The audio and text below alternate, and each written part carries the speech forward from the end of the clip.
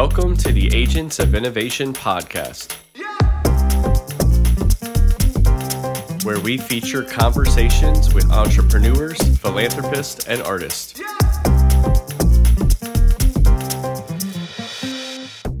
Hello and welcome back to the Agents of Innovation podcast.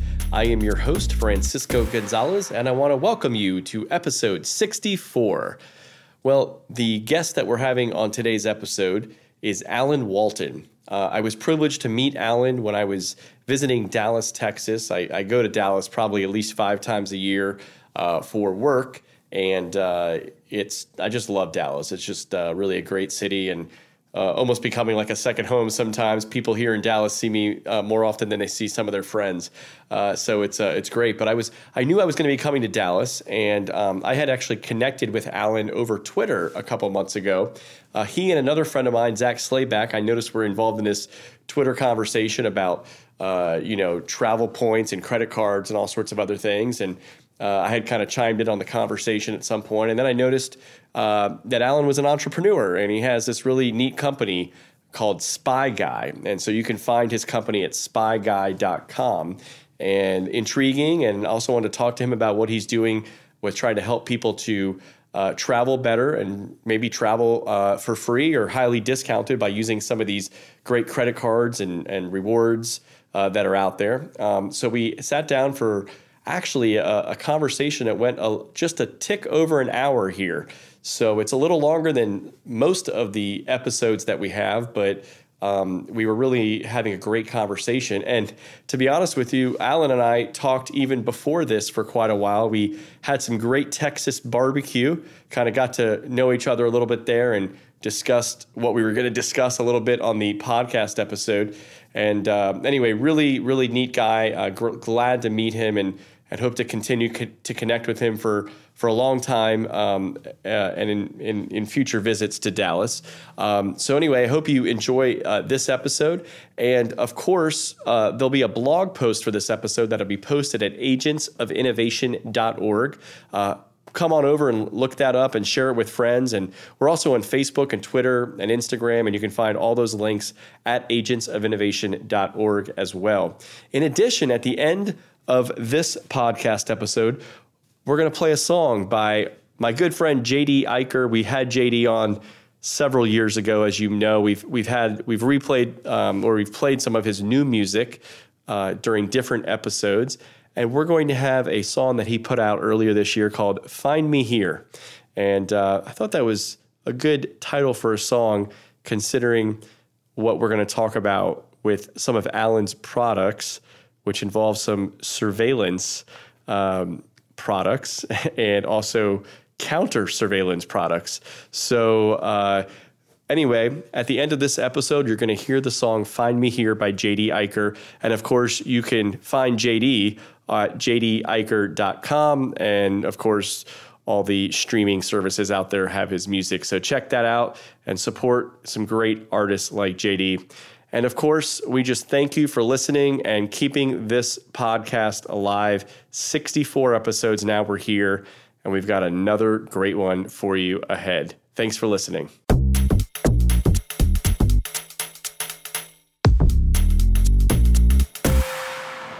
Well, I am here in Dallas, Texas, and I want to welcome to the Agents of Innovation podcast, Alan Walton. Alan, thanks for welcoming me to the Big D. Oh, yeah, absolutely.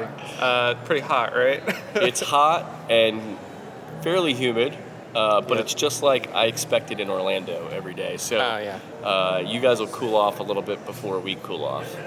But yeah, it's very hot here, and we just enjoyed some great Texas barbecue. So that was a fun treat. Now I want to talk to Alan. Alan, you are the founder of Spy Guy, and the website is spyguy.com. And we're going to learn a little bit about that and how you got into it. But first, can you tell us what Spy Guy is and what you guys do? Yeah, so Spy Guy is a company I started about 5 years ago, and we're an online retailer of surveillance equipment. And so that includes things like hidden cameras, GPS trackers, covert audio, bug detectors. We have software that can pull deleted text messages off your iPhone. It's pretty cool. And so we just sell these surveillance products to everyday people who have stuff that's going on in their lives, like they're getting harassed at work, or they think, their kid is getting abused and they need proof. Also, a lot of law enforcement, private investigators. So you sell the surveillance equipment. We sell the equipment so that they can do their own investigation, if you will. Yeah. And then now you've got some new products that will detect the surveillance equipment, right? Yeah. So you have surveillance, and then you have counter surveillance. So that would include things like bug detectors, which in those movies when there's the bad guys are in the house, but their conversation's getting listened to by a bunch of guys that are in a van down the street or whatever. So the guys in the van down the street, they put a wireless mic or a bug inside the house, and those can be detected. So it's just a regular radio transmission. And so we sell devices that'll find that. We're wrapping up development on a new product, my first product that I've actually designed myself, and it's a hidden camera finder for Airbnbs. It's called Scout. And so that's going to be launching probably end of September. So I didn't realize this was an issue until I came across Spy Guy, and you were marketing this and mentioning that when people stay at hotels or Airbnbs, there's now become it seems like thousands of incidents out there, maybe more, where people are being spied on by their host for all sorts of nefarious reasons, I'm sure. So tell me a little bit about that research and how this is actually a problem I didn't know existed until coming across your product. Sure. So I've been aware of it for years now because we get customers who are concerned about this sort of thing. So just the nature of the industry, we get a lot of paranoid people. Mm-hmm. But we also get a lot of just regular everyday people, and they're just concerned about their privacy. And we would always get people calling, and they're concerned about, I think I have a camera in this room. Do you have a product that would solve this sort of thing? And then it started getting news coverage eventually. So, family vacationing in Scotland finds hidden cameras in the Airbnb. And so I get Google alerts for the term hidden camera. Ooh. And so then I started seeing things like hidden cameras in Starbucks bathrooms, hidden cameras in Airbnbs, hidden cameras in hotels. There was a story last year in the New York Times that 1,600 people in South Korea were live streamed on the internet from their hotel room.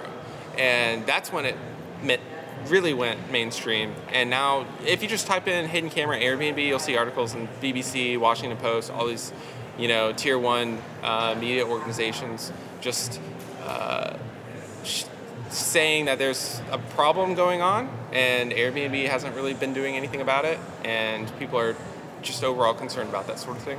Yeah, so it seems like this is a maybe unfortunate reality of the now new technological age that we're living in, where one, we have developed the technology that you sell, the surveillance technology, which was probably developed for good reasons, right? I mean, catch the bad guys like in the movies, or just surveil to do those sorts of things, and yet it can also be used for nefarious reasons as well. So therefore you have the counter surveillance. Which I guess the good guys and the bad guys can also use if they want to. But that creates more of a, I guess you would say, a free market in that terms. It's always one side trying to up the game and get an advantage over the other. Yeah. But now we're going to back up the story, because you don't just create or come up with this idea overnight. Let's go back to Alan Walton, the high school student. How were you in school? I was really good up until 9th grade. So I was in all of the accelerated learning stuff early on, in elementary school and junior high. And then 10th grade is when high school starts here in Dallas, or at least in my school district. So you grew up in Dallas, Texas? Yeah, I'm in Richardson, Texas, and just on the edge of Dallas. And so once I hit 10th grade, which was the start of high school, that's when things really unraveled. I didn't get into any I didn't mingle with bad people or anything like that. I just didn't care about school at all. I'm not sure why. I kind of think I was just a classic underachiever, just bored with school. And so those were 3 awful years, and I had The last 3 years of high school. Yeah, last 3 years of high school. It was just a real drag. I also didn't have any friends in high school. And I also had like a 2.8 GPA, and so not super great if you want to go on to college, which everyone was, telling everyone at the time. That was my age. Like, you got to go to college. You got to go to college. And my grades were so bad, I just didn't even bother applying to any up until almost near the end of senior year. I was just unfamiliar with the whole college. We were talking about this before recording, but I'm so unfamiliar with how the college system works. I started applying to colleges like in April or something like that, like a month before I graduated from high school. I think I'm supposed to do that sooner before. Did you take like any of the tests, like the SAT or ACT? Yeah. So the first one I took was the PSAT. Oh yeah. And I didn't know this at the time, but the PSAT one is the one where you get the national merit. Right. I'm right. Yeah, the national merit. That's the PSAT. It's not the SAT. I believe so. Yes, yeah. And so I didn't know that. I thought it was just like a practice SAT. And so I stayed up until 3 a.m. playing Age of Empires 2. It sort of is a practice SAT. Well, that's how they base. So, right. Anyways, long story short, I bungled that whole deal, and then we learned from my mistakes, and then my brother and sister actually aced it. So are you the oldest Hispanic, child? So both of them got. Yeah, I am. Both my brother and sister got the National Hispanic Merit Scholar or whatever, and so they went to college for free. But I didn't go at all, except for community college. So you graduate high school and you go to community college, and that was sort of, I think we were talking earlier. You didn't really have an initiative to go, but you sort of felt like you had to do it. To the college thing? To community college. Oh, to community college? Yeah, that was parents saying I had to go to school. Right. So I enrolled in the local community college, took really basic courses. It basically just felt like a repeat of high school. Yeah, those first 2 years of college or community college feels like that, yes. Yeah, I was taking, so I had bad grades, but I was still taking classes like calculus and stuff in high school. And then I get to community college and they had me doing trigonometry, and I couldn't believe what was happening, and it just felt like I had no control of what was going on. And so then I just stopped taking education seriously and just got really big into video games. So you graduate community college. Yeah. And I think you mentioned it took you 3 years to get through the 2 years. Yeah, it took 3 years because I didn't, after the first year, it's the end of the year and Christmas time and whatnot, and I just remember it being January 1st, and I'm like, oh, I should probably sign up for some colleges for the spring semester. And then I log in online, and all of them are completely booked because school starts on January 3rd. I guess I have this problem with not knowing when to fill out paperwork deadlines, with college. Bureaucracy, all that kind of stuff. Yeah, so I took the whole semester off, played nothing but World of Warcraft. My parents were very upset with me, and then eventually it resulted. So you're living at home, playing World of Warcraft, not going to school for a semester. Yes. And then you graduate eventually, and then what do you do after that? After that, I think I played more video games for a bit, but there was, I guess but I was also working part-time jobs. So were you working part-time when you were at community college? Yeah, I was. Okay, so you weren't just living at home playing World of Warcraft. But it was 4 hours of work. A day? Yeah, just 4 hours of work in a day, and then I'd go home and play video games until 2 a.m. or whatever, and then just do it all over again. It was And what types of jobs did you have? The first job I had was at a daycare. First job during college? First job during college, and first job period. At a daycare? Was at a daycare. So what did you learn on this first job at a daycare? I learned the entire scripts for High School Musical and Toy Story. Yeah, that's true. So, well, you're a fairly new dad now, an 8-month-old. So did this prepare you for? Oh yeah, experience? I'm totally. I'm totally used to all the Disney stuff that's constantly playing in my house, soundtracks. Multiple times watching things over and over again. Yes. Anything you would learn at a first job. So just how to. I learned a lot about taking care of kids and everything because most of these kids were under the age of 5. Yeah. And so just having 20 kids under my watch, a lot of kids, learning about. You actually kind of learn a lot about people in general when you deal with little kids. I don't know. Plus their parents too, so you kind of have to just navigate that whole situation. And then that was my first experience with, or after that job, I started working as a cashier at this electronics store called Micro Center, which is kind of like Best Buy, but it's like regional. It's a regional store.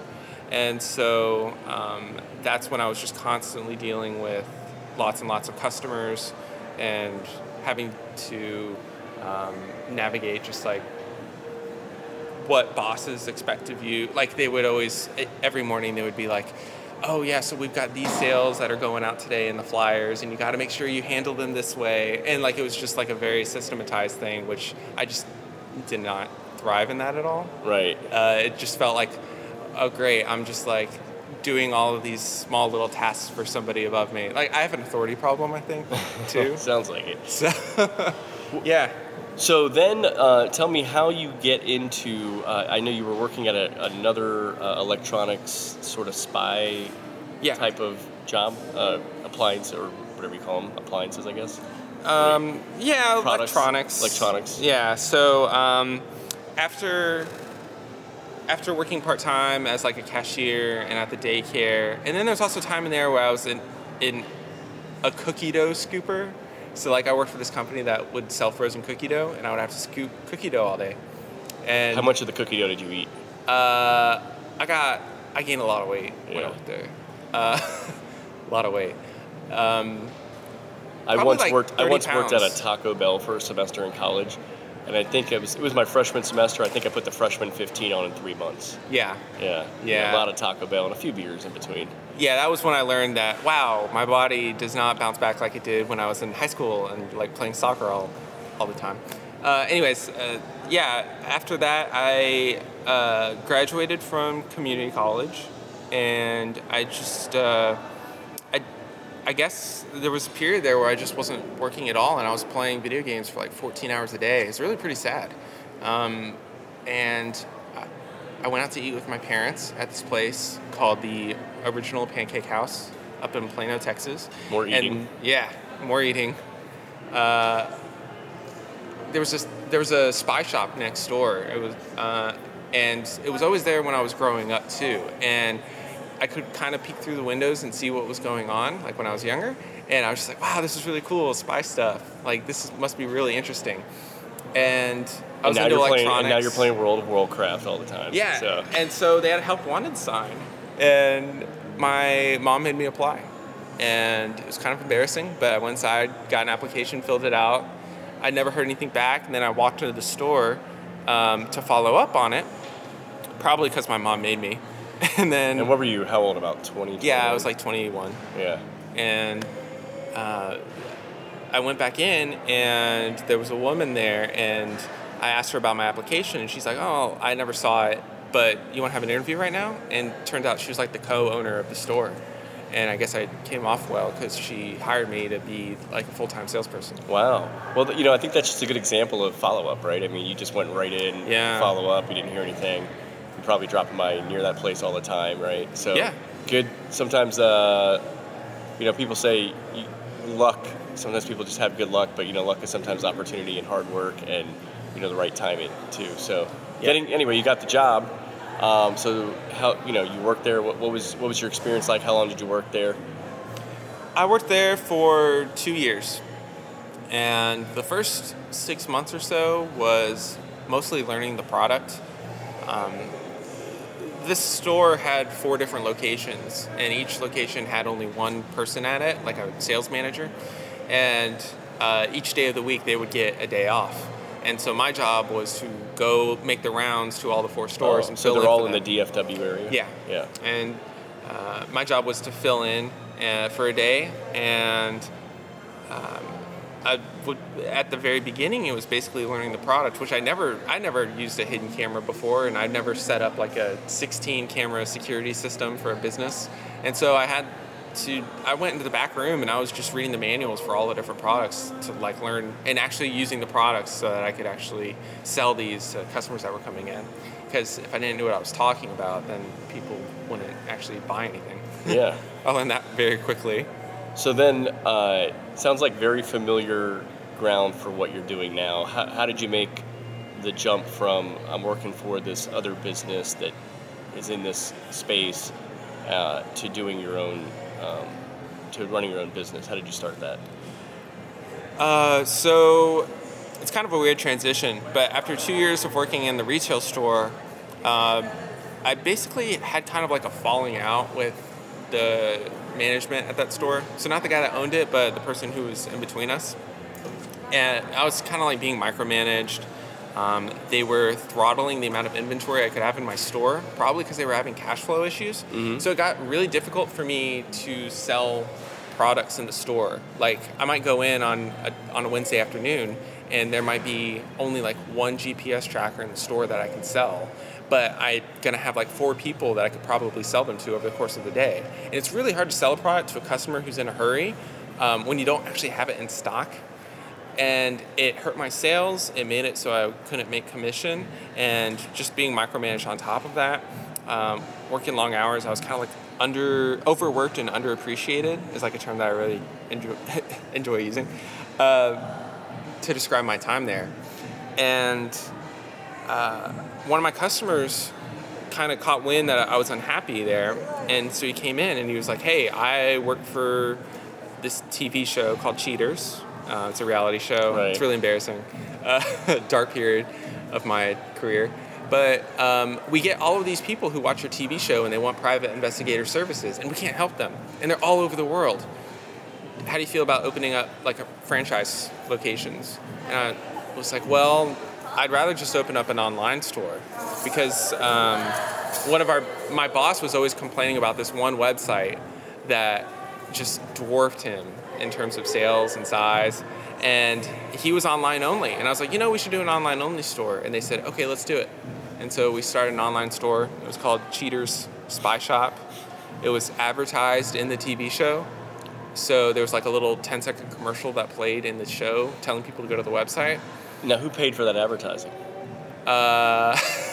So the company that owned the TV show, they owned the spy shop that I created for them. Okay. And so at first it was just like, yeah, let's put the commercial in for free. But then once the business started getting bigger and bigger and bigger, then the production companies started charging a royalty fee or whatever, a licensing fee or whatever, something like that, for the spy shop. And it was kind of sketchy, but... But you were doing a lot of business. Yeah, I mean, I grew that thing into a 7-figure business with just one other person on staff to help with customer service. Wow. And so what was sort of the next step in the advancement of this career? So probably about the time I started that job, which, by the way, I didn't know anything about e-commerce. So the moment I was hired, I went to go quit my job, and then I drove to like 4 different Barnes & Nobles in the Dallas area trying to find e-commerce related books so I could learn how to sell stuff online. How to do e-commerce for dummies or something like that. Yeah, starting a Yahoo store for dummies, which was the e-commerce platform at the time that everybody was using. What year was this? This was 2011, June of 2011. So one of the books that I found at the time as well was The 4-Hour Workweek by Tim Ferriss. And I read that, and like that really... that was like I guess Ryan Holiday calls them earthquake books. It's like books that just like completely rattle like the world that you're living in at the time. Mm-hmm. And I just had never heard of anything like that before. Rocked my world. I mean, you talk to any online business owner and they're going to tell you that book changed their life probably. And so I had read that book, and after about, it was almost 3 years of working for that company, I just couldn't take it anymore. My relationship with the guy that owned it like really deteriorated. This is with the Cheaters. Yeah, with Cheaters. And what was the name of the company? Cheaters Spy Shop was the name of the company that I was running. Yeah. And so I was running that on my own. I felt, again, overworked and underappreciated. Life running that business was just really difficult. And so I quit without like any warning whatsoever. I just gave a 2 weeks notice and then left, and I just didn't do anything for a month. I had no plan at all. But I had become such a fan of Tim Ferriss's work, and I had met so many other people that were inspired by him and running really cool companies and being, their own boss. I was like, if I either need to find a job right now, or I need to just go ahead and try and make this thing happen. And so the first thing I did actually was apply for, I cold emailed Mark Cuban because I was like, if I was going to work for anybody, who would I work with? And like Shark Tank was big at the time, and Mark Cuban's in Dallas, and we had recently won a championship, and I'm like, dude, I would totally work for Mark Cuban. He's in his peak, like, yeah. life status, and you're like, I'm just going to reach out to that guy. Yeah, his email, like, it's not too hard to find. And someone replies to it. I mean, I got a response almost instantly. From him? I'm pretty sure it was him. I have no way of knowing for sure. But we were trading emails back and forth, like, very quickly. Yeah. Like a dozen emails over the span of, like, a couple hours. Wow. And they were all lowercase and, like, really short and stuff, so I'd like to think it was him. Yeah, that must be him if it's that fast, that quick. So, but is it? He's so busy. Right. How many different people are trying to get a hold of him at any given moment? Especially while he was on Shark Tank. Yeah. Shark Tank, running basketball organization, all of his other investments. I don't know. So, but I felt like I knew e-commerce, and I saw all the different stores that he had invested in on Shark Tank, all the different companies. And I was like, dude, I'll totally go there. And so I actually, like, did a full-blown, like, I guess you could call it like a teardown or like an audit of one of his, like, portfolio companies. And I was like, hey, these guys are doing a lot of things wrong. Here's what I would do. And I sent it to him, and then he actually, like, forwarded it to the CEO of that company. Wow. And so I had a back and forth with him and whatnot. And ultimately it led to me getting an interview. And so I didn't talk to him personally, but one of the guys at his company, and I had an interview there. And was this an interview to help him with Shark Tank or with something else? It was, yeah, the way I was positioning it was I want to be the guy that grows the e-commerce companies that you invest in.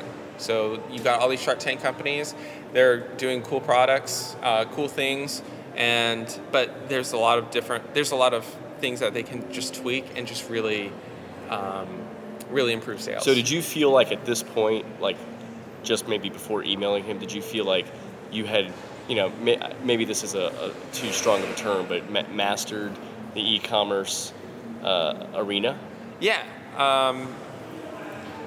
I wouldn't say mastered. Sense of it? I would say, I felt like I knew what I was doing, and that I had, I like to think I have a good head on my shoulders. I like to think that I can objectively analyze companies and figure out what they're doing wrong, and that with a few tweaks we can find out how to make things better.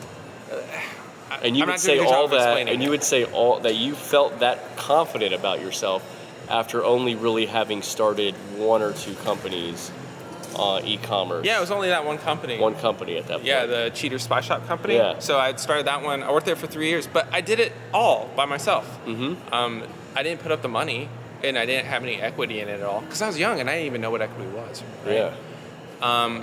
But I grew the thing to 7 figures. I ran it all with just one other person. I'd been going to conferences and reading books and watching lots of YouTube videos and buying courses about marketing and sales and cash flow and just the kind of stuff that you need in order to run a business. And this was still kind of like, I mean, if you want to talk about early days of e-commerce, would talk about the 90s, but stuff was still pretty hard to do, like back in 2014. Yeah. It's just like 5 years ago. So you're saying in the last 5 years, things have really advanced on really, e-commerce. yeah, definitely. Yeah. But 5 years ago, I felt like I was, I felt like I knew what I was doing enough that I could actually be of use to other e-commerce companies. So you get this interview, and how'd that pan out for you with the Shark Tank? Yeah, so I did the first teardown worked so well, I decided to do it for another one. Were they paying you for this? Oh, no. No, this was just kind of a pro This was just me trying to, get my foot in the door. Yeah. And by the way, I'm super big on that sort of thing, like doing free work, quality work in front of people, because that just opens up a lot of opportunities. Yeah. At least it has for me. And so I had an interview over there with one of his guys, and that was really cool. Going in for the interview, I did a teardown.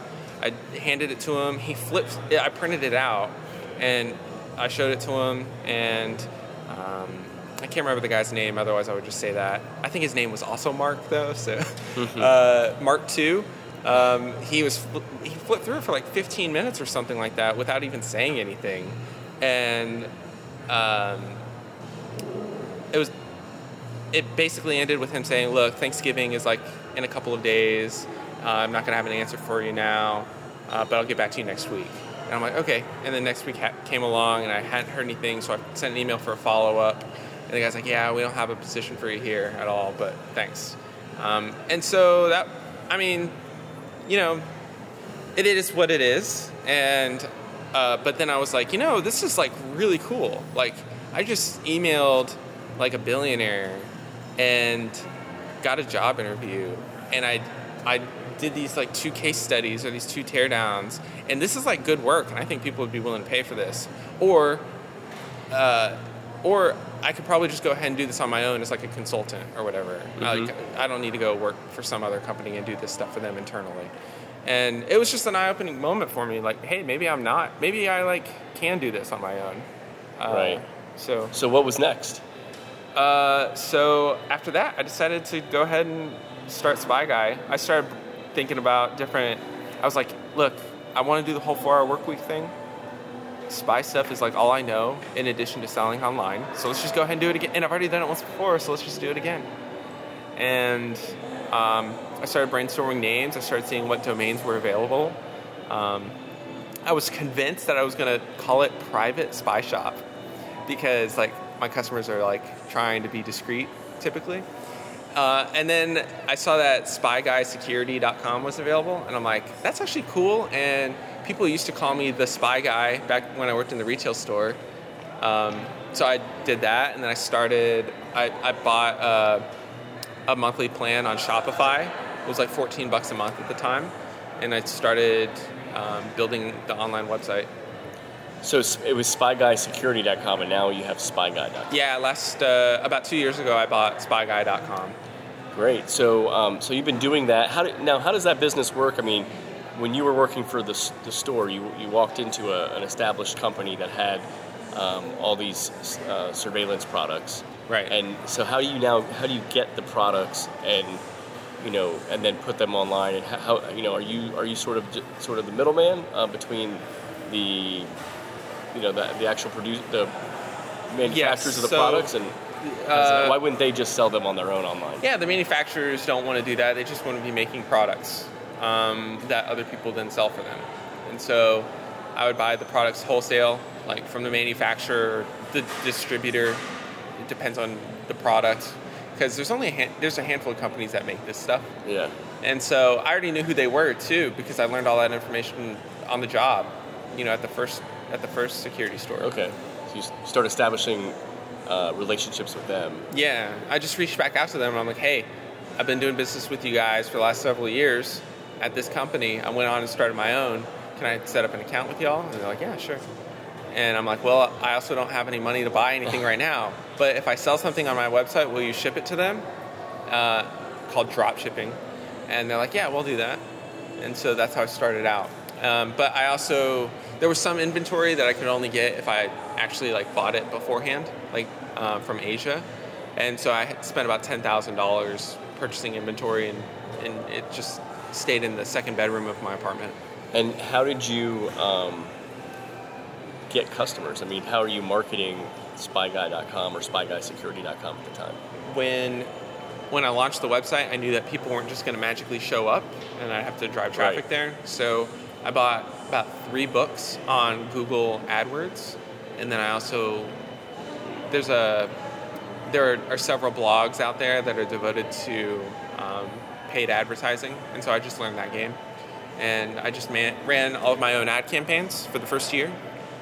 And basically, if somebody typed in a product like GPS tracker or hidden camera into Google, then my ad would show up. And that's how I'd get people to my website. Good. So that works, the Google ads. Oh, yeah. It works great. Google ads and Facebook ads are amazing. Well, so now you've done that, and then you're coming out with, now the product you just were talking about earlier, the counter surveillance product. Is that a product you created, or how did you come across it? It's based on a technology that already existed. Okay. It actually was one of the first products I learned about when I started in this space 10 years ago. But back then it was more of like a novelty item. It's a hidden camera finder. It uses light and it bounces off the camera lens, revealing itself to you. It's kind of hard to explain. Yeah. Just if you use the product, you're gonna be like, wow, this is awesome. But to explain it, But it's a hard. little handheld Yeah. device. You showed it to me, and it's About the size of an Apple TV remote. You hold Yeah. it up to your eye and you look through it, and if there's a hidden camera, it looks like a laser pointing back at you. Yeah, and then you just kind of find it, and these little hidden cameras could be like smaller than a button. Yeah. Yeah, and Yeah, we actually sell a hidden camera disguised as a button. yeah, so you can do that. I know my friend James O'Keefe at Project Veritas. He's very good on all these investigations, using these things with interviews, undercover interviews, and things like that. So I've seen those sorts of things, and then so somebody can sort of detect those things. So let me let's advance a little further. I wanted to ask you. So you first of all, I noticed in 2015. Forbes magazine got wind of what you were doing at SpyGuy.com, and they described you this way. They said, Alan Walton is part of an exciting trend in the U.S. economy, the growth of ultra-lean businesses that are hitting and exceeding $1 million in revenue at a stage when they have no employees other than the owners. And that was in 2015. So we talked a little bit about this with your e-commerce and what you were doing. Now I know you have 4 or 5 other employees. Do you have Yes. any business partners, or how does that work? No, I still own the entire business. Last year, I have a brother that's a year younger than me, and we get along great. The one with the nice college degree that was paid for? Yeah. Yeah. Him. So now he's working for a guy for me. without a college degree. Yeah. But you don't have any student loan debt. No, I never did. Yeah. So that's great. So sometimes people invest in college, and they're not as fortunate as maybe your brother and sister getting it paid for with some kind of scholarship. And they've coming out of college with tens of thousands, some people hundreds of thousands of dollars in debt. You took some of that time to invest in a business as an entrepreneur, and found your own way. So that gives you, I think, a little bit of a leg up. You had to find some capital. You don't have the credential of the college degree necessarily. But tell me a little bit. So you are 2015 being recognized by Forbes in this new kind of e-commerce, ultra lean business in a sense. That is becoming an exciting new trend, they say, in the U.S. economy. Do you meet other people that are like you, that are entrepreneurs, that have started things like this? Oh, and I didn't want to cut you off before about what you were saying. You hired your brother, and you've got 4 or 5 other employees. Yeah. Yeah. No, 4 or 5 employees. We do have an office, but that's mostly because we do all of our fulfillment from there. So And how long have you had the office? About 2.5 years. Okay. Yeah. And so we do all of our own fulfillment. If we wanted to, we could drop the office. We can get a third-party fulfillment center to ship it all, and then everybody could just, work from wherever they wanted. Most of my team is just customer service people, so we get a lot of phone calls, people trying to find the right product. And they're doing that mostly from your office? So I have 2 employees that take phone calls from home, so they don't even come to the office. And then I have a 3rd employee that does the phone calls as well, but he's also in the office and packing and shipping orders as well. That's good. So you're very prolific, and obviously people can check out the website spyguy.com. You're on social media. What's your Twitter handle again? It's Alan Third, so that's ALLEN THIRD. I'm the 3rd Alan in my family, and every other Twitter handle's taken. So. And I know you're on Instagram and everything, and Instagram's a little more tricky. It's it's Alan Walton, but the E is a 3. Okay, so ALL3N. Gosh, I wish I could get the real stuff. Yeah, but that's great. That's kind of unique, and people got to take it. And we're going to post a little bit of this. On the Agents of Innovation podcast, we have a website, agentsofinnovation.org, and we've got links there to our Twitter, Facebook, Instagram, and we will connect everybody to Alan Walton through that. But also, one of the things that caught my attention, we have a mutual friend in Zach Slayback that was actually on this podcast almost 2 years ago. And I actually saw you and Zach engage in a conversation on Twitter in the last 2 months, and that's what caught my attention with what you're doing. But you were talking about travel rewards and accumulating travel points. And I have to give Zach huge kudos for helping me get a lot of travel paid for a few years ago. He said, Francisco, you should get the Chase Sapphire Reserve credit card for your personal credit card, because I noticed the types of travel you do and the types of expenses you do and the way you use different airlines and different hotels and all that.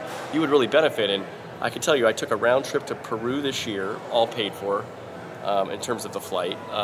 I got a round trip coming up in Mexico City later this year, all paid for. And I took a trip from Orlando to Washington, D.C. These are just flights, all paid for, plus a few hotel nights mixed in and things like that. And I was just telling Zach the other day, this is all on my personal spending, personal credit card, and I owe you a beer or something. So, but one of the things, I saw you guys were engaged in this, and talking to you now, you are in the midst of starting a travel agency that guides people on how to use their points. Tell me a little bit about more what you're up to here. Yeah, so the whole points game is like the greatest entrepreneurial perk nobody tells you about. It's starting to get a little bit more above ground, like in terms of people just discussing it. But basically it breaks down like this. So I want to say it was about 3.5 years ago, I learned that when you get, I had been running everything on a debit card for my business. And one day, Shopify, who was my credit card payment processor, they shut down my account.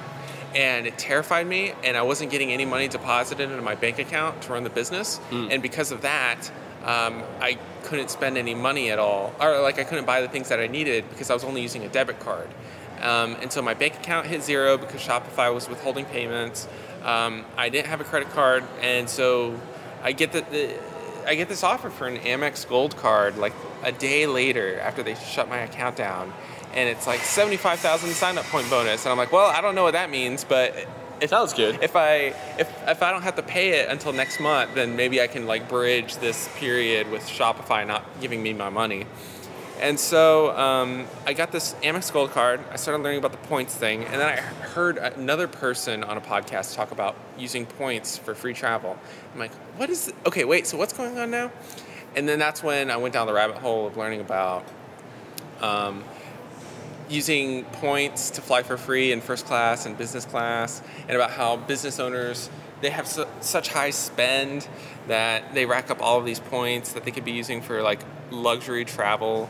And there are credit cards out there that are marketed towards certain types of business owners. So like there might be a card that gives you triple points on shipping or quadruple points on Google ad spend, which is great for me. So I get to rack up points really easy. And then you just kind of learn how the game is played. Like, I got Chase points. Can I transfer them to this airline? No, but I can transfer them to this airline. And it's just this really interesting game that most people aren't willing to take the time to learn. And so... so if people go to your Instagram story, you have a saved story on your profile that's all about trips you've taken, and I'm going to just flash through them really fast. Since 2017, October of 2017, you've taken... Now, is this the total package trip? Or just flights, or are you including like your whole expenses? Oh no, there's plenty of hotel stays in there too. I mean, there are some places like I've stayed in Airbnbs and sometimes. So you've gone to Japan, you've gone to Barcelona, Paris, Bath, Scotland, Barcelona again. Oh, maybe that was a mistake. Hong Kong, Versailles. Cambodia. You get it. So Thailand, Vietnam. You've been to all these places in just the last 2 years, all paid for by points. Now, granted, as an entrepreneur, you're saying this is especially good for entrepreneurs, right? Who are using credit cards for their business, and maybe all their other life expenses. Yeah. And you're accumulating all these points, and you're finding targeted ways to use them. And if you want to travel, this is a great way to travel. To get most of your travel paid for, personal travel. Yeah. And if you don't want to travel, or you don't want to travel as much as maybe you and I like to travel, you can get Google Ads paid for. You can get Amazon gift cards. You can get all sorts of things. Yeah. You can do a lot of different things with points, but you get the most value if you're willing to do like a business or a first class international flight. So I've noticed with Chase, for example, and there's all, you talked about American Express. Chase also on their app, they actually have like you can book travel through their app. You can. Which for me, I've noticed the points go further if I use their app, and I'm also using the points, and the points are on travel, and so it's like we're now in like multiple matrices, multiple dimensions of the matrix of getting things that I'm like, this is just incredible. And then, you could also, even if you're paying for the travel and you're using their app, you get like additional points because you're using their app for travel using their card. So it can be really confusing. Yeah. I generally tend to take the points that are in Amex or Chase, for example, and then I transfer them to airlines. So I've never done any bookings like through the Chase shopping, the Ultimate Rewards portal. Oh, okay. Or the Amex one. I pretty much decide like, okay, I want to go to Tokyo and I want to go business or first class. What's the best way to do it? Like, what city am I going to fly out of? Well, there's a direct from Dallas, and Japan Airlines flies there, and Japan Airlines is a transfer partner of Japan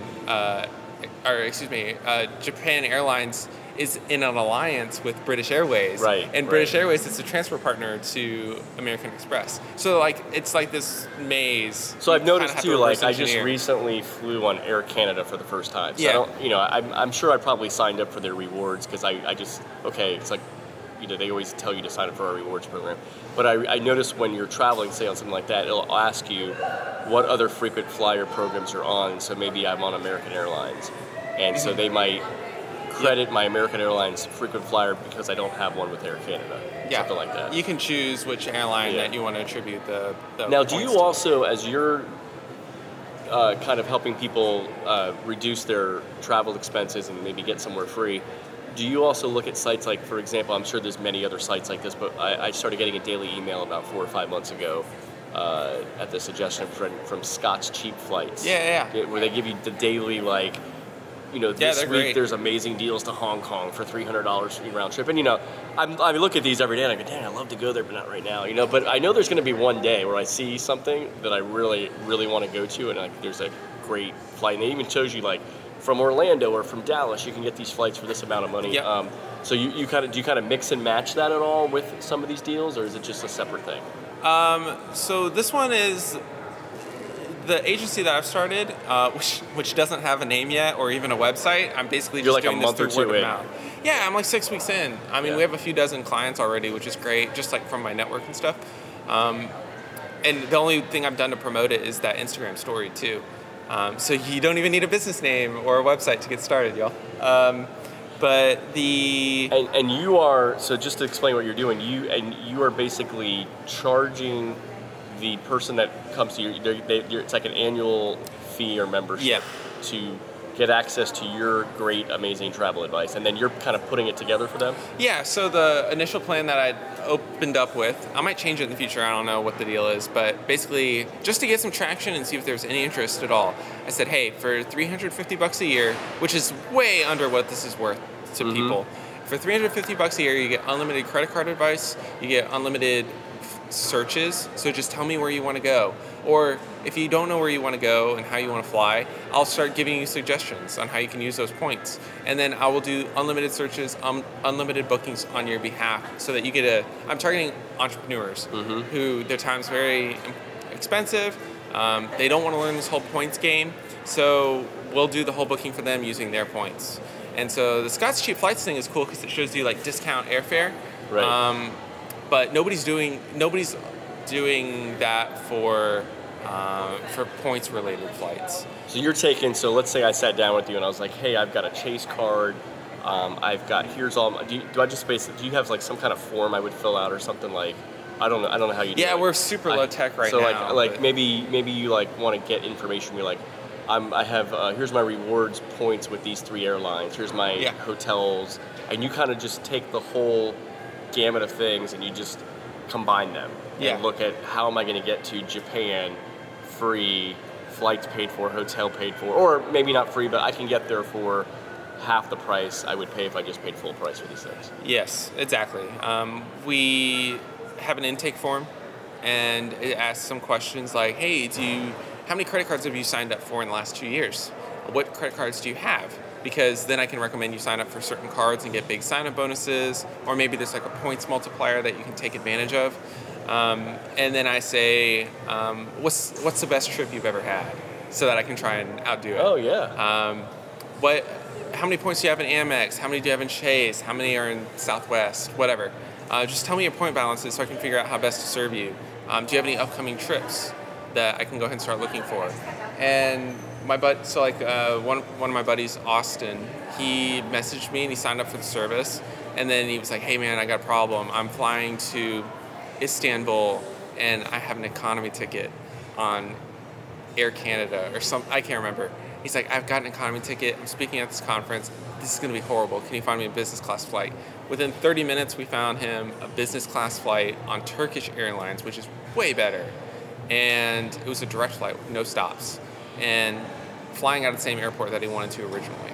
And we were able to do that within an hour. And he was just over the moon, and he was ecstatic. And he's like, dude, I want to be your first testimonial. Because he was the first guy I found a flight for. Oh, wow. And he's like, I want to be your first testimonial. And I'm like, wow, a business where people actually like want to share you with their friends. Yes. Spy Guy, nobody wants to talk about us. Yes, that's true. So nobody wants to follow us on Facebook. We get customers who are upset about order confirmation emails. It's ridiculous. Yeah, they're trying to be totally under the radar. Private investigator types. Yeah, exactly. And with this business, there's no inventory. Customers, like, I've got more people coming to me than I can handle, and so now I'm gonna have to actually like build. It started off as like a side project thing. Like, is there a market here? And now the answer is clearly yes. Yeah. And now I need to actually like start that company. Well, and it's funny too because I'm really good at planning like my own travel and like putting together nice itineraries, and so I'm always inviting friends to come on trips. And so like one of my friends recently, we were going to Peru, and him and his fiance were coming with me and another friend, and I think he thought he was going to be a part of the. I had basically researched everything, and it was a place I'd been wanting to go for a long time. And so I just sent him the itinerary, like, oh, hey, here's some things I'm thinking we'll do, and here's sort of day by day. And he sent me back an email, and he said, you should be a travel agent. You plan he didn't, he's the CEO of a nonprofit organization, and he didn't really have a lot of time. And I think he thought at the beginning, like, oh, it's like I'm gonna have to spend a lot of time planning this vacation with Francisco. And then I came back with the whole thing planned. So I think it was just emblematic of what you're saying in terms of people like that don't have a lot of time, and if they can sort of outsource that to somebody else, and then after we went on the vacation, he was like, man, that was incredible. You should be we had like he was unsure, like, is that hotel or that he picked out going to be okay, and then everything worked out great, and so, but I think it for me I like doing that. It's a little fun in the research and putting things together. Yeah, it is fun. Now, at the same time, I've gone on a couple trips. I went on a trip to Israel. That was a group trip. I went on an Ireland trip. That was a group trip with like 30 people on each one. And they were sort of specific purposes. But those were totally planned by the organizers, not by me. And at that time, I was also like, so glad somebody else planned that. Because they knew what they were doing. They knew where they were going. We stayed at all the right places, ate at all the right places, and I had no time to plan any of that at that time. So I think it's kind of a mix and match for me. But so I can see how that's beneficial for people. Alan, we've had a great interview, but one thing I want to talk to you about lastly is you brought up Tim Ferriss before. You read his book maybe 10 years ago or so, and this 4-hour work week, and he's got a whole brand now developed around this 4-hour work week idea. Yeah. But he's also got a weekly, or is it daily now, podcast? I can't keep track, but he's got email lists. Maybe like once a week. I'm not sure. And so he's got all these entrepreneurs on, and you were on the Tim Ferriss podcast, which led you to the Agents of Innovation podcast, of course, right? But but you were on the Tim Ferriss podcast, which is a huge podcast. What was it like, the experience being on Tim Ferriss's podcast, and also what was it like being that you were such a fan and that his philosophy sort of guided you for many years, and maybe still does? Yeah, absolutely still does. So I had actually had the chance to meet him. So we recorded that episode in like November of 2018. But maybe like a year before that, I actually got to meet him at a conference that I attended, and I didn't really say anything to him. He was like kind of at the front. He had just got done speaking at the conference. He had immediately rushed off stage, grabbed his bag, was waiting for his Uber or whatever. I mean, that was it. His 4 hours were up. So he was out of there, but I was like, dude, I owe like everything. everything kind of set off with this book and all the great work that he's done ever since then. I'm like, I know he gets it all the time too. Right. So I was trying to be conscious about that. Right. I'm like, he gets people all the time. All you got to do is just say thanks. And so people were going up to him, asking for autographs and photos and stuff. And then I went up there and I'm like, hey, Tim, just want to say thanks for everything. And he's like, thanks. And then that was it. And so we met briefly, and it was very cathartic for me because I was running my own business and I was living the life that I want to live thanks to a lot of the stuff that he's taught. And then, so that Forbes article that came out back in 2015 that we mentioned earlier, that was the first article about $1 million one-person businesses. That was the very first one. I was featured in it. And I shared that on Twitter. And I actually tagged him on it, and he saw it. And so he shared it with his audience. It got a lot of publicity. I was able to get more media off of that. I was able to meet other cool entrepreneurs that were doing one-person businesses. And so, the girl that wrote that article, Elaine Pofelt, she ended up getting a book deal from that. Wow. And I was in that book, and that book was published by, I guess, the same company, the same publisher that Tim has. And so they got to meet each other. And one day I get a call from Elaine, and she's like, hey, do you want to be on Tim's podcast as like a 4-hour work week case study? And I said, yeah, absolutely. So drove down to Austin and recorded this podcast. Is that where he's based, Austin? Yeah, he's in Austin now. So it's funny because I was thinking, after hearing the Mark Cuban story of you reaching out and sending an email, that was where what you did, that you met him at a conference or you sent an email and you somehow ended up on his podcast, but that's not even what happened. No, he is so... I don't know how he set up his system, but he is like notoriously difficult to get in touch with. Well, he only wants to work 4 hours a week, right? So well, he's just so in demand. Like everybody wants a piece of him, and so he's got to set up those barriers so that everyone's vetted before they finally get to him. Yeah. A call came out of the blue that he wanted to do an episode on 4-hour work week case studies. He knew Elaine, and I guess she pitched him on the idea of me coming on. But also, like, I had probably just been in his like peripheral vision for a while because I was a big time follower. We had some mutual friends, and so maybe my name came up. But I think that's probably what happened. Yeah. Well, maybe he's using your products. I want to send him one of my new camera finders. Yeah, I think he'll get a kick out of that. He's traveling all over the place. He's going to need that stuff, especially somebody big and famous like him. He doesn't want to get spied on. Exactly. Yeah. Right. No. Privacy is a big concern for people in the public eye. You hear some of those crazy stories, like these supermodels that are getting peeped on. Well, the big one, one at the time was Erin Andrews, right, from ESPN. Yeah. That was the big one that just made the whole hidden camera thing big in the media. So to sort of close this out, just wanted to get your sort of last takes on any kind of advice that you might give to other entrepreneurs or anything related. I know you didn't finish college, or you finished your degree, you got an AA, but you do sort of everybody's kind of told to go to college now and things like that. But you did a different route, and a lot of entrepreneurs I find actually didn't finish college or never went. Big examples: Mark Zuckerberg and didn't finish, or Bill Gates, or some of these Steve Jobs, some of these big people, super massive entrepreneurs. But anyway, just what has been your experience and any kind of maybe advice or parting words you'd like to leave to some of the listeners of the Agents of Innovation podcast? Oh, you got me on the spot. I would say that all the stuff that you need is out there. Like anything that you need to learn, you could probably pull up a YouTube video and learn all sorts of things about it from the guy that initially came up with the concept. I guess what I mean by that is there are people with these amazing ideas, right? And they write these. There are these people with amazing ideas, and they're famous, and they write these books, and you can actually buy that book for $10, and all of their knowledge is distilled into a readable thing. Just take a couple hours, and you just get a lifetime's worth of knowledge, right? I saw, and maybe you've seen this, but I saw somebody write about this once where they talked about somebody has invested a lot of their own time and money to acquire that knowledge. So let's say Tim Ferriss, great example, right? Mm-hmm. He's probably started businesses. He's got probably I think he has a college education. He's probably just spent so much money and time and resources, and for like $15, you can steal all his knowledge. Yeah.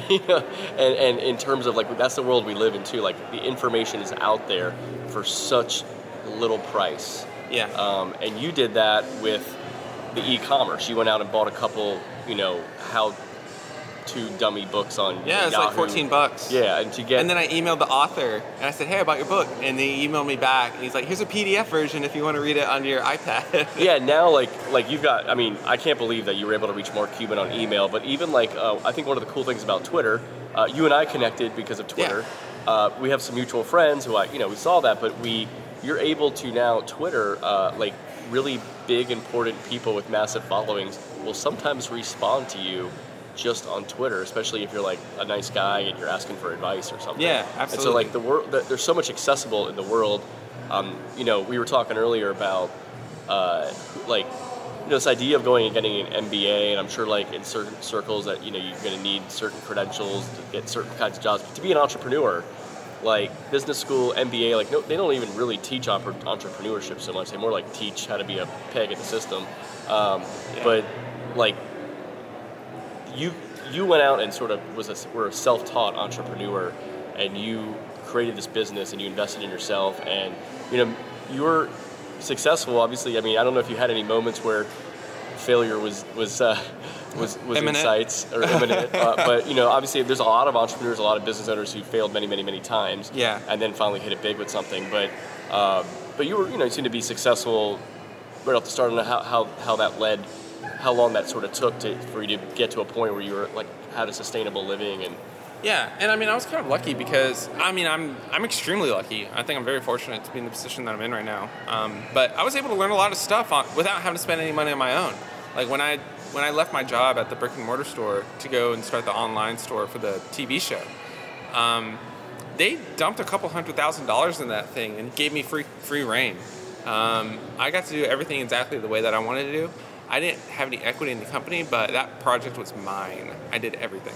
And so I was able to learn, I guess my dad calls it OPM, other people's money. Yeah. And so I was able to get a great education on OPM. Yeah, and now, Alan, one of the last things, I wanted to ask you that I almost forgot, was you've now, you have an 8-month-old, and how long have you been married? I've been married for 7.5 years. 7.5 years. So you're now in the process of building a family while you're building a business. Can you tell us a little bit about that and how that works? Yeah. So I have a couple of thoughts. The first thing that comes to mind is that there's like this weird sort of regret that I have in the sense that I'm going to use air quotes here, I never met my true potential. Like, what would have happened if I'd actually, like, really gone all out and really tried to, like, start, like, just an epic company or make, like, a ton of money or just really get some status and go speak at conferences and just, like, meet all sorts of really cool people.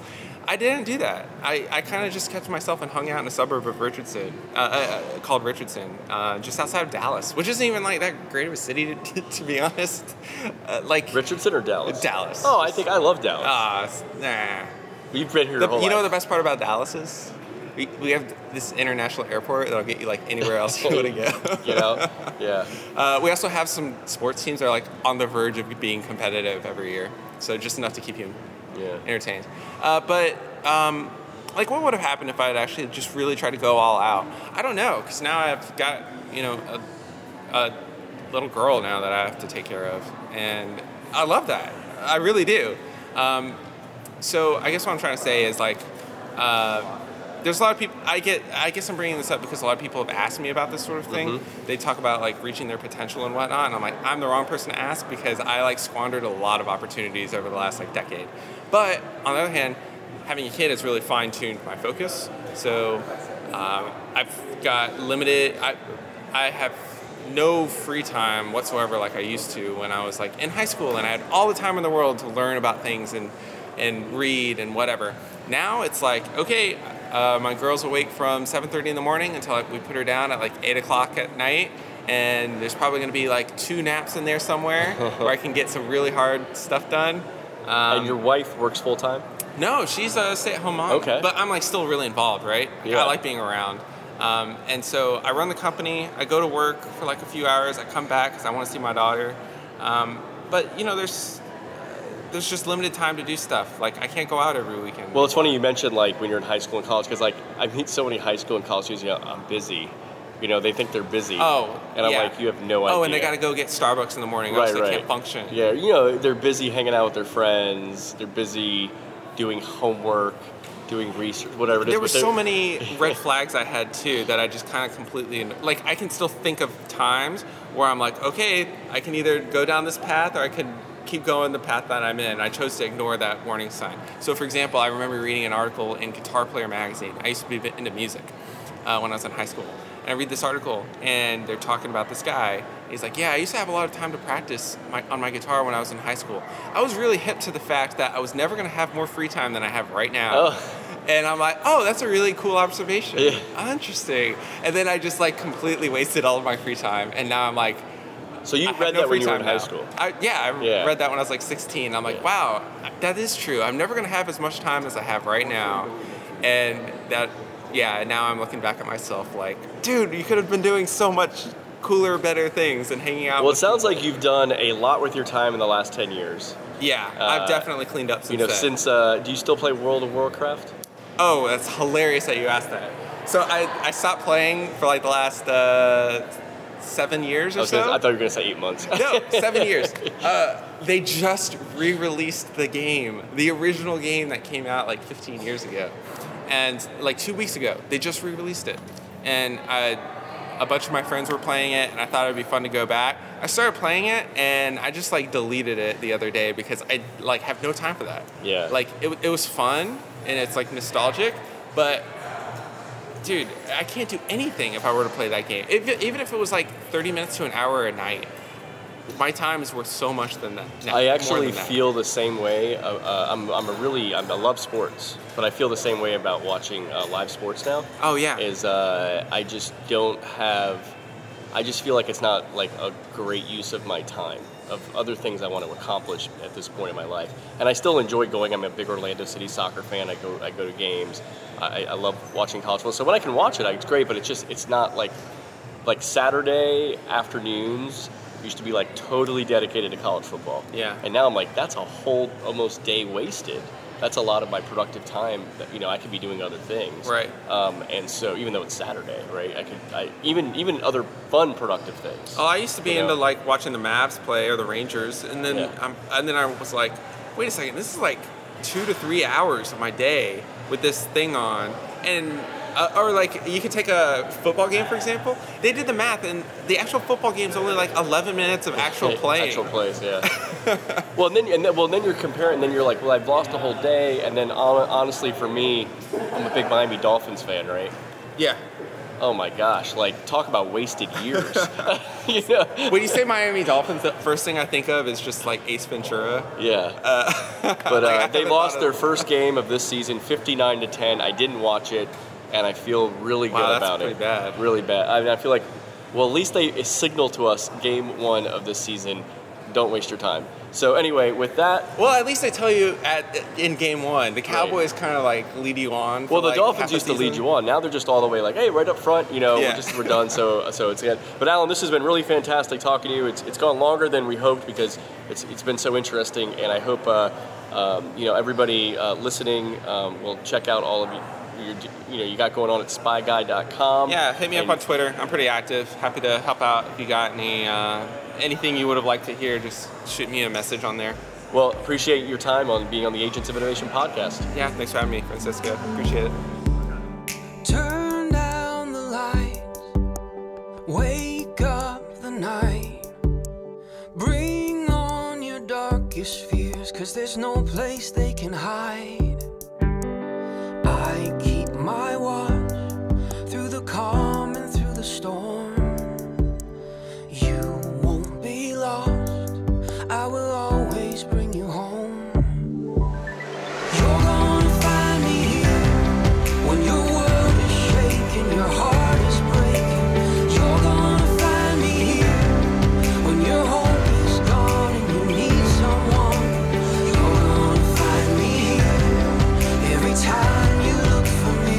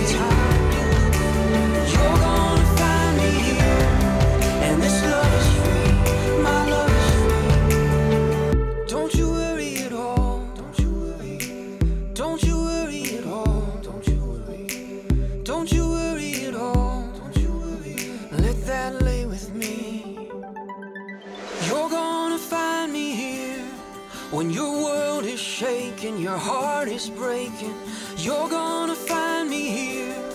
When your hope is gone and you need someone